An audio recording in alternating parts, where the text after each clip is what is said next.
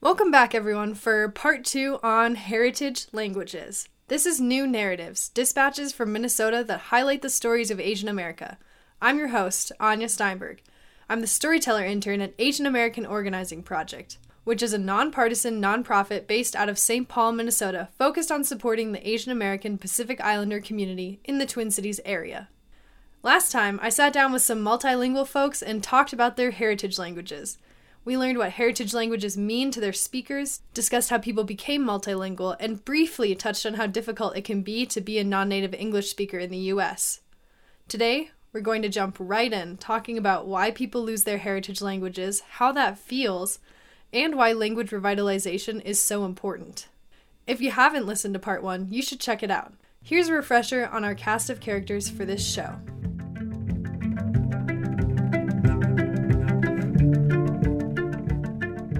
Professor Satoko Suzuki teaches Japanese language and linguistics at Macalester College in St. Paul. She's a first-generation immigrant from Japan, but has lived in the U.S. for most of her adult life. My name is Satoko Suzuki. I speak Japanese and English. Nung Nguyen is a social studies teacher and refugee from Vietnam.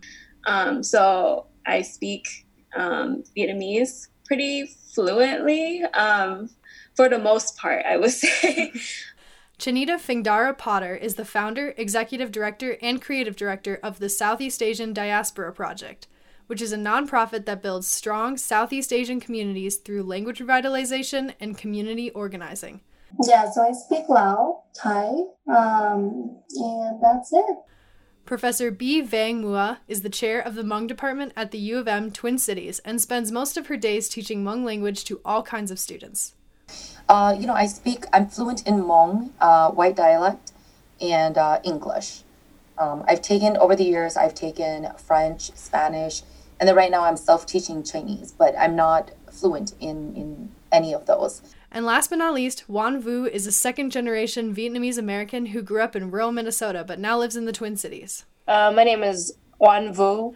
I grew up speaking Vietnamese, for the first couple of years of my life. And then I speak English. And one last thing. Some exciting news. You'll be hearing new music in this episode. The music is by Takenobu, a Japanese-American artist. I'm really pumped to feature him and his work. All right, now, enough messing around. Let's jump right back in.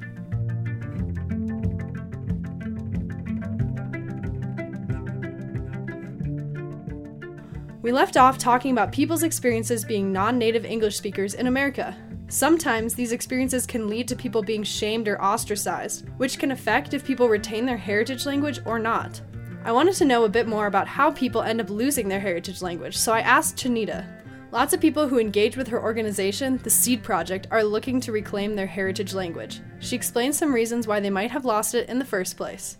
My parents were an exception, like a lot of Lao parents and other refugee or immigrant parents. Is sometimes you have to choose between, okay, I need you to learn this language for survival purposes. Or I really think that if you lose this language that we speak at home, you may never really know how I came and how we came and how our story matters, and so let's say, for example, especially for poor or low income refugee and immigrant families, they live in rural areas where it's like there is no way that you would survive if you didn't speak English, or that if you spoke another language, you were vilified or you were oppressed or other racist things that would happen to you. So not to say that it's like the parents' fault. It's not at all. I think sometimes we don't have a choice. The other thing is we don't have systems that support our young people to learn these languages, So I'm talking about the schools, the educational institutions, and we also lack resources to be able to do that. Chanita knows that it's difficult to raise your child bilingual because she also went through it. It's just so many factors, and I empathize with parents, even with my own children.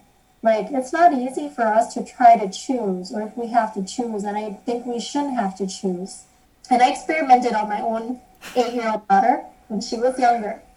She was struggling in preschool through kindergarten because of the fact that she was trying to code switch, right? And what was beautiful though, and the studies say this too, is that by the time they hit 5 or 6 years old, they actually automatically catch on, they know how to code switch, and it actually helps them become better learners because they know, because their brain is wired to know how to navigate faster. You got like two game consoles and you're kind of like going back and forth and, into like two different worlds. And so a preschooler's mindset is actually neurologically like so much more stronger because they've learned another language. The first few years, there was a lot of pushback from teachers, not pushback in terms of learning another language, but pushback in terms of, hey, she needs to study more English. She needs to get better with her English speech.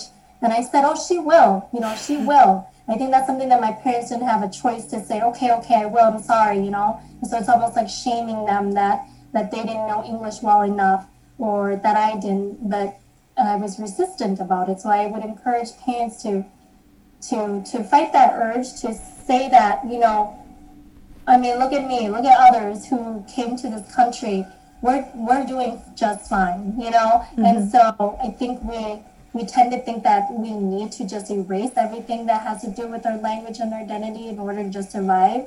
But it actually makes us smarter and it makes us more able to navigate like any challenge in any like system.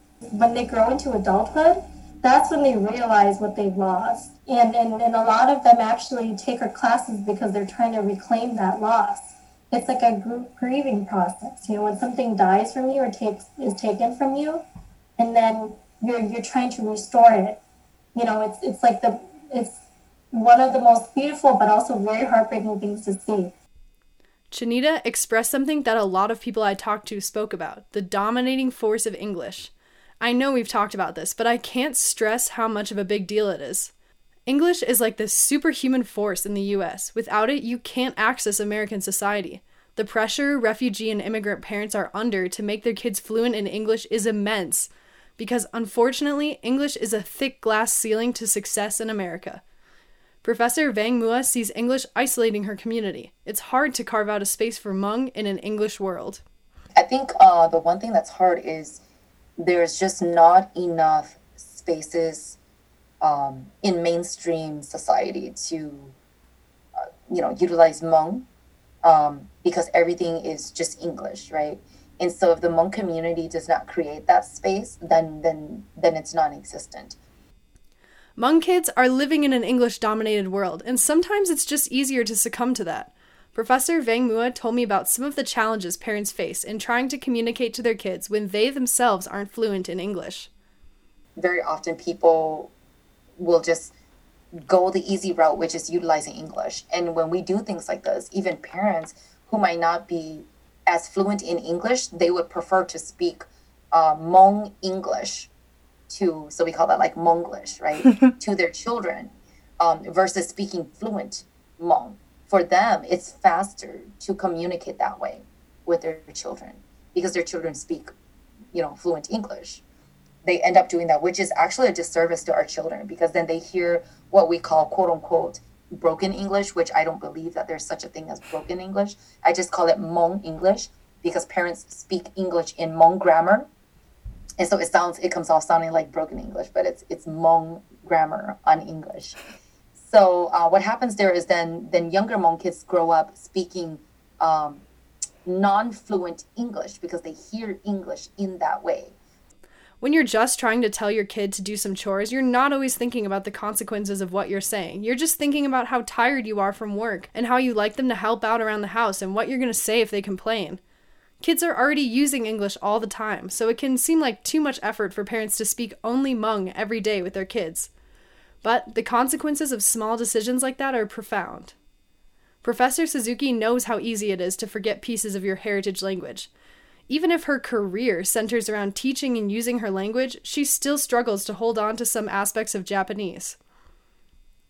Okay, so Japanese has 3 orthographic systems. The 2 are like alphabets. They just represent sounds. But the third one is ideograms, which is characters. So Japanese uses Chinese characters, or sometimes simplified Chinese characters, and they are vast. You need at least 2,000 to read, newspaper and stuff. So, and I can read them, but I'm not writing them by hand, hardly, right? Because I don't need to, and I'm typing everything. And when you're using computer, it just comes up for you, right? So I'm losing the knowledge of that writing. And so when I'm teaching fourth year Japanese, which is a high level Japanese, and I sometimes are writing on the whiteboard, and I'm like, oh, how do you write that character? I can't remember, So that's kind of not so good. But that's something you have to really kind of keep doing it. And I should probably be more intentional. There was once a time when Juan was fluent in Vietnamese. For her, losing Vietnamese was kind of a conscious choice, but also a product of circumstance. Yeah, I think it was like a slow process.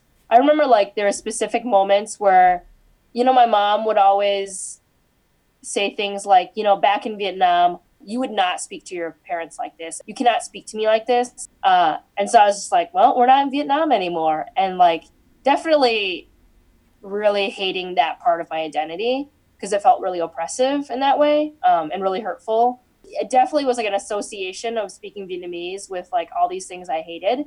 Just being lazy, probably it's easier for me to respond in English. And so I kind of wonder if my family had been around more Vietnamese community, there would have been more encouragement for that because, after a while we did not celebrate a lot of Vietnamese holidays. We stopped celebrating Vietnamese New Year. There's death days when somebody dies, you honor them on the day that they died. And I don't ever remember doing that growing up. So, it's hard to keep culture alive. So yeah, I think I mourn the loss of that. If I had grown up in, places with more Vietnamese people or Asian people, I would have had that. So what does it feel like when you lose your heritage language, especially when you can remember a time when you knew it? Juan talked to me about how it feels to visit her family in Vietnam now that she can't speak Vietnamese. So most of my family is still back in Vietnam, my extended family. So when we go back, I definitely have to rely on them to translate and to speak. And I think that's what feels crappy is because I want to speak to my family members and I don't want the interactions to be transactional. There's definitely a lot of guilt there when I can't speak to members of my family. Because when I went back when I was 11 years old, and I was still fluent then, especially we spent 3 weeks there. And so I was completely talking with all of my relatives. And I know we used to have phone conversations a couple years after that, and I would still talk to them. But just when I got older, replying back in English. And there's definitely complicated relationships with family members. And so you kind of associate American assimilation and all of that, baggage. So I just stopped speaking in Vietnamese to my folks. Even if she can no longer speak the language, Juan still sees it as a huge part of her identity. I mean, it's absolutely connected to my identity. When I go home and I my parents speak to me, there's just something about it that feels it's a feeling. It's a feeling of nostalgia and loss and this deep connection with my folks when they start speaking in Vietnamese. And that fact that I just in high school, as my second language, I chose French because my dad was well, I grew up learning French. And I was like, cool, you can help me learn this language, right? And it's there's the French occupation of Vietnam. So it's literally an extension of the colonization. So I didn't get a chance to learn Vietnamese, right, when I was older. And again, I shouldn't have to take a second language if my language at home would have been embraced. Nong still speaks Vietnamese, but there are times when she can't remember words or spellings. She told me a bit about what that's like. Already right now, when I can't think of a word in Vietnamese to talk to my parents or to speak to my siblings, it hurts me because I actually take it personally, and I feel I've never reflected on this before, but it's why can't I think of this word in Vietnamese? part of me feel like it's being erased because I couldn't think of like that specific word. Because I can't communicate with my family like fully. Or even when I'm like trying to explain certain processes and whatnot in Vietnamese, I just like lose like the grammar and also like the word, and it just makes me feel very disconnected. And it makes me feel like I've lost a part of myself, and it makes me feel like it's my fault that happened, like, you know, because I learned English and all these things now, so I can't like go back to Vietnamese. That feeling of shame before of not being able to speak English is now translate to like the feeling of shame of not being able to like remember certain words or be able to say certain things in Vietnamese.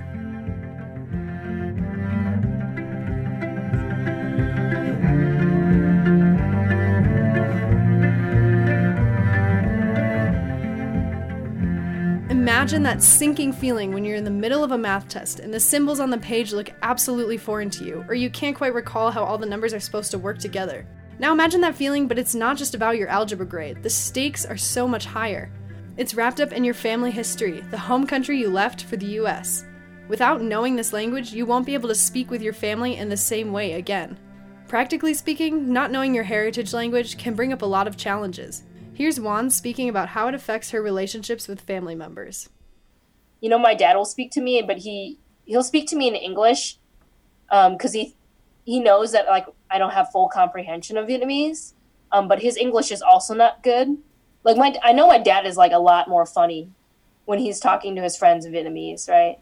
He's like cracking jokes and stuff like that. Juan wants to relearn Vietnamese to strengthen relationships with her family members today. She feels like there are parts of her family that she can't understand without knowing Vietnamese. Hopefully it'll help me strengthen relationships, like my relationship with my dad. And especially, again, like relationships with my extended relatives, too.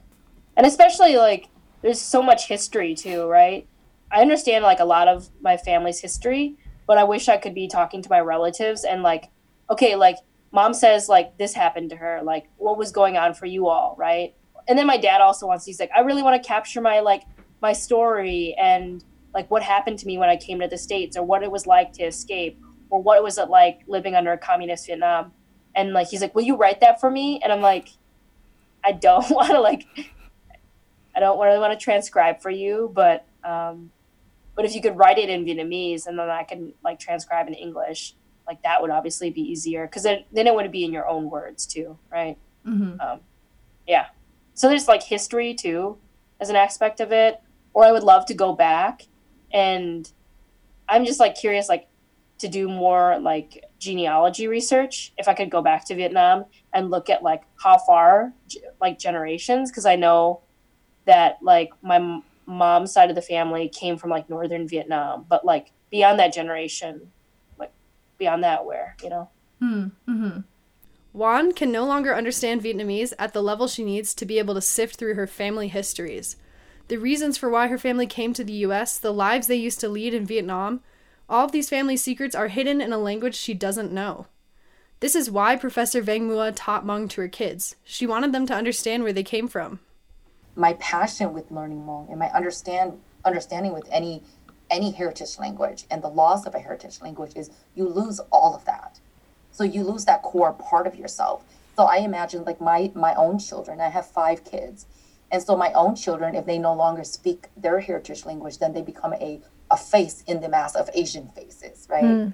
And so then how do you define yourselves that you are Hmong, besides utilizing English to explain that, oh, here's where my family was from, or, you know, these are the locations, the places, spaces, these are the traditions that we practiced. But you've lost so much more, things that can only be passed down through the language, spoken in the language, right? Because no other language can ever host the true depth or meaning of what you practice and what the history of your people. Because there are things that cannot be said or spoken in another language. And so sometimes when you're explaining something, you can't always utilize English. You have to utilize the Hmong term to really capture that key piece of your culture or your people. You know, the loss of a heritage language is the loss of a people's culture, traditions, history, like the true core of it anyhow. Like Professor Vang Mua, Chanita believes that there are some things that just can't be translated. She sees challenges in keeping a community's history alive if people don't know the language. A lot of the stories that we collect in our work, we have a young person who is bilingual, works with an elder usually. They capture and document the stories. And usually young folks are actually the ones who are bilingual. The difference between them and like anybody else who is who may be documenting who doesn't know the language is that the way in which the elder may respond in English is different than how they respond in their own language, right? In their own native tongue, because the meaning of it is actually completely different. They also may not be able to say certain things that you think you're understanding, so there's always some sort of some gap or missing translation in those instances, that people don't realize. And so unless you know that language, you're always going to come from a lens of where everything that may be translated into English or everything that may not be in language is actually just another way in which white people have told us how we need to understand it, right? And right now I'm just in a space where I'm trying to find ways to decolonize our way of working, because I think too often we think that best practices is actually another way of saying white practices. And so I think that that's what's been very transformative about language justice work that people don't realize. What Chanita is saying is that whenever you have to translate something from Lao to English, there's so much lost in that translation. As soon as it is transformed from Lao to English, the cultural significance attached to Lao words can be lost. And even more so, when elders are trying to tell their stories in English, they might tell it a completely different way because the emotions they're trying to express belong in Lao. When cultural knowledge and stories can't be held and preserved in Lao, there's so much that is left behind. All of this leads us to why language revitalization is so important for creating strong communities and strong connections to yourself. Nung spoke to me about why people should relearn or learn their heritage language if they don't know it. Yeah, I think language revitalization is really important. I also feel like sometimes folks never had a chance or a choice whether or not they can speak Vietnamese or they can speak English. It's important to revitalize it so that just people who, once they grow up and they want to be able to speak that language or to recover what was taken away from them at a younger age, like it's really important for folks to be able to do that. And for folks who feel like they've lost their language by choice or whatever, to also have the opportunity to relearn something at one point in their life. When she can't remember something in Vietnamese, it motivates her to keep working to maintain it. I think it just gives me like a sense of defeat.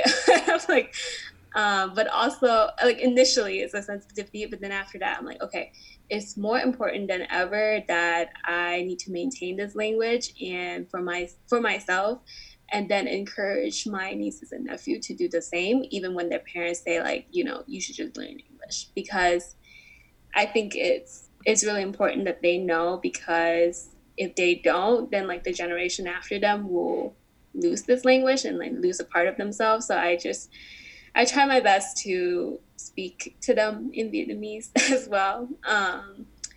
And yeah, I just trying my best to insert Vietnamese whenever I can. So it's a sense of defeat at first, but it's also motivation to make sure that the language is continuous throughout our lineage, but also in the Vietnamese community. Language revitalization is one of the central projects at Chanita's organization, the SEED Project. She believes in using language revitalization to build stronger Southeast Asian communities in Minnesota. When I do social justice work or organize and mobilize my communities, I use it as a tool. It's an armor. It's a way in which I know how to communicate with my elders, know how to speak in a way that helps me understand my connections and relationship to my communities. And so that to me is a much more deeply meaningful way of how the power of language is crucial to this work, and especially during a time like this where we're in crisis, we're in chaos, all of our rights and things are being threatened. And one of the ways in which we can resist is through language justice work. Our most popular program is our language program. So it's 8 weeks intensive in Hmong, Khmer, Lao, Vietnamese. And I see language in this way as an entry point for how we talk and how we frame issues that we care about, and also how we actually grow relationships and cultivate relationships with our community members. A lot of times people think, well, I'm not going to use it, why should I learn it? But I think what they are not seeing in the optics of things is that this is how language is actually the best way to how a community thrives, what a community pulse is.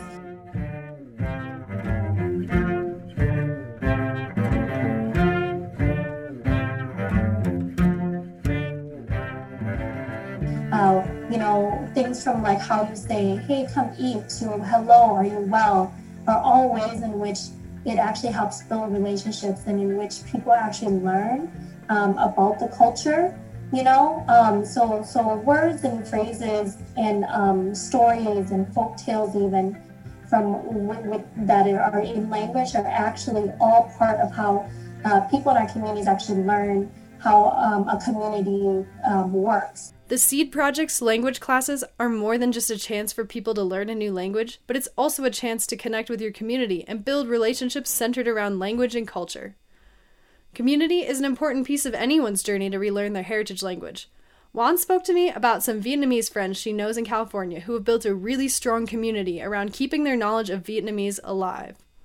There's so much more Vietnamese people out there, and a lot of younger Vietnamese people who are trying to hold on to culture, but knowing that culture is not stagnant, right? Culture can advance, and it still advances today in Vietnam. But language is an identity that they want to hold on to. So they'll have meals where people just come and they'll just speak only in Vietnamese, and then they'll support people in learning that, right? Yeah, I just had these beautiful moments with a friend of mine when I was out there. We sat down on the couch and they took out a book. We were reading the book together, and they were supporting me and learning it. It just so deeply connects you to your identity. Yeah, and it hits this emotional part of you. So everyone should learn Viet. Who wants to learn Viet? Language revitalization, while making Asian American communities stronger, also helps decenter English in our lives, which is an important mode of resistance. Chanita spoke to me about how her work at the Seed Project is informed by this idea. I started Seed during a time when there weren't enough spaces where collective experiences and the histories and the education around Southeast Asian narratives and stories were actually centered.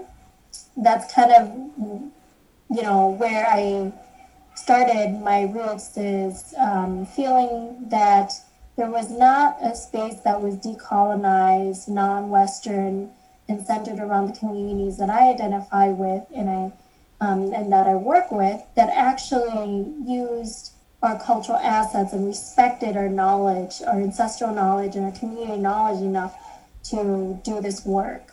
So that became a light bulb moment in me, in which I said, boy, I've worked too long in this nonprofit industrial complex, in this westernized way of thinking and breathing and living, that we've forgotten how to be ourselves in terms of our cultural identities and the communities we actually come from. And so then the idea around just let's create space for Southeast Asians to actually come together, learn a language.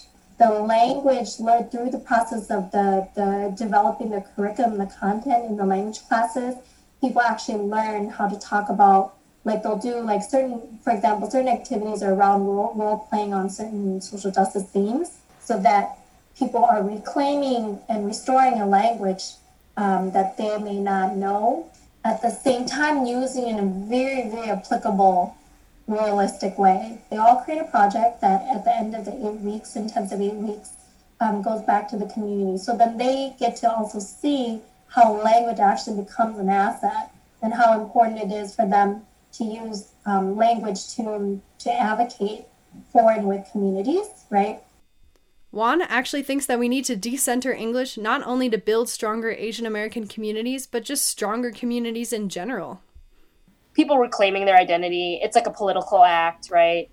Yeah, I'm incredibly excited to do it. You know, it's like all the angst of being upset that like you never got to like learn this language that's a part of you. And we know the histories of that, even with indigenous people and how like their culture is taken away from them purposely. I wish I knew Spanish. I wish I knew like Arabic or like Somali, you know. In my neighborhood, we have like a lot of different folks who speak different languages. And when I'm door knocking or when I have to like translate the flyers, because we're trying to get our neighbors to like come together and get to know each other, like I can't communicate with them, right? And I'm like, damn it, why didn't I pick like Spanish as my language? Because I want to be able to like reach out to those folks, right? And make sure they feel like they're part of the community. When like, again, English is the dominant language, people don't feel like I can't be a part of that community, whether it's like cultural barriers or language, especially like language barriers. There's a lot of hope to be found in language revitalization work, especially in the process of teaching heritage languages. While there is evidence that Hmong has been a written language before, Hmong has been primarily a language passed down orally. The written Hmong language people use today was created in the 1950s, which means it's pretty new. There are fears in the Hmong community that Hmong is going to become a dying language because fewer people are fluent in it. However, Professor Vang Mua doesn't see it that way. She thinks the language is growing and changing to fit the times. It's such a strange or weird dynamic that's happening. In a sense, it is fading more because fewer and fewer people are utilizing it. There are fewer and fewer people truly fluent in the language. But then you also have more and more people studying it as a language versus just everyday speaking of it. Because, for example, like my parents, who are very well-versed, very fluent in Hmong, everyday Hmong, they probably couldn't explain to me the construction of a Hmong sentence, right? Or the meaning of like, what's a verb, what's a noun, which ones are our prepositions, why do we say certain things the way we say, why are certain expressions expressed in that way, right? And so even though there are fewer people fluent in it and speaking it, there are more people studying it now. And so there's sort of a different revitalization of the language. And so I'm not so much afraid of the language dying off or that we're going to completely lose it. I always, talk to my students about that. The language is definitely changing. And the change can be very positive or it can become negative, right? It could become just sort of like an almost extinct language that we just study for the sake of learning linguistics. The language itself has changed over many generations, and that's okay. What's not okay is to completely lose it by not caring about it, not utilizing it, not studying it. So it really depends on how our current generation of Hmong speakers are going to take it, moving forward. I think Professor Vang Mua brought up a really interesting point. Languages aren't static, they're always changing. There's a reason we say yeet and lit instead of thine and doth. It's because we don't live in the 16th century anymore. Even if there are terms that don't yet exist in some heritage languages, that doesn't mean they can't be created. Professor Vang Mua sees a lot of ways that Hmong has changed with the Hmong diaspora. As Hmong people have spread around the globe, the language has morphed. Here in the US, we've picked up terms like Besi for pop, right? And Besi comes from Pepsi. And so when we say Besi, we don't mean the brand Pepsi. We mean like any pop. So you have to say like, oh, the Besi called Mountain Dew. Like, I need you to grab me some Besi, but I want the Mountain Dew brand, right? Or like, we'll say Gape for carpet, for example. So loan words have definitely changed how we communicate, vocabularies that we use. But what's also amazing about that too is it also helps us track back the journeys of where we've gone to, right? Which areas we've experienced, all the way tracking here to the US, and then of course out into like all the many different countries that Hmong people have spread out to, like France, Argentina, Germany, Australia, whatnot. And then just over the years, a good chunk of Hmong vocabularies we don't have enough opportunities to utilize it because, for example, we have rich vocabularies when it deals with the arts, when it deals with deeper cultural topics, when it deals with agriculture. And here in the US, we don't farm how we used to. For example, Hmong, we have like 3 or 4 different terminologies just for rice itself, right? Because it's a staple of the Hmong community. And I've heard a number of Hmong youth utilize one word for rice, whether it's cooked or uncooked or, any forms of rice, they'll use one word, and it'll come off sounding funny to the elders, but they don't correct, those who make the mistake. They just laugh it off. So vocabularies get dropped. Vocabularies disappear because you just don't have that context to speak about anymore. Or like in English, we have the term like there, over there, right? Here, there, over there. In Hmong, we've got like, gosh, I want to, don't quote me on this, but for like 7 or 8, 9 words that means here, there, over there.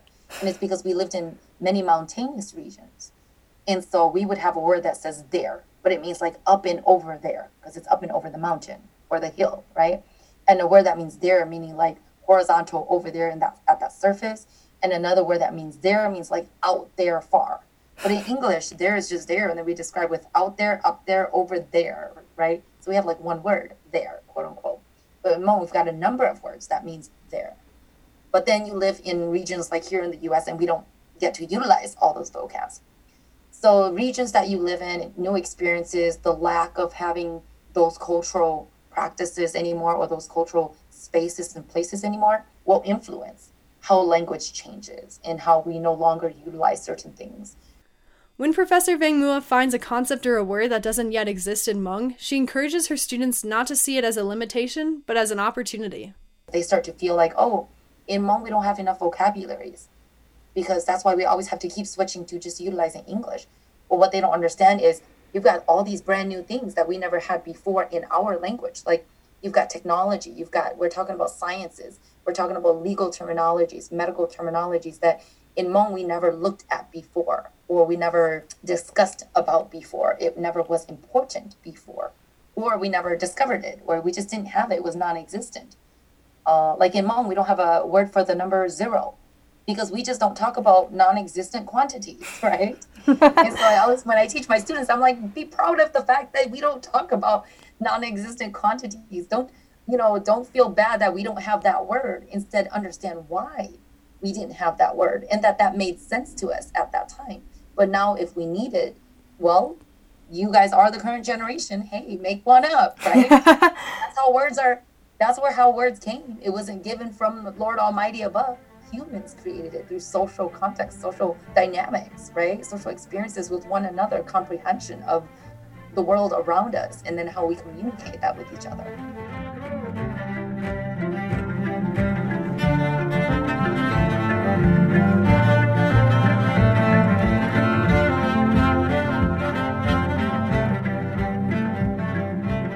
And so it's very much, you have this huge field that you can fill with new words that is of your generation's creations, because these are new things to you, right? And so that's open. It's an invite to explore that. And that's a wrap for this episode of New Narratives. Special thanks to those featured in today's story: Professor B. Vang Mua, Professor Satoko Suzuki, Sierra Takushi, Nung Nguyen, Wan Vu, and Shanita Fingdara Potter. Music featured in this episode is by Takenobu. This episode was written, edited, and produced by your host, Anya Steinberg, storyteller intern at Asian American Organizing Project. More information about AAOP can be found at our website, aaopmn.org. Thanks for listening.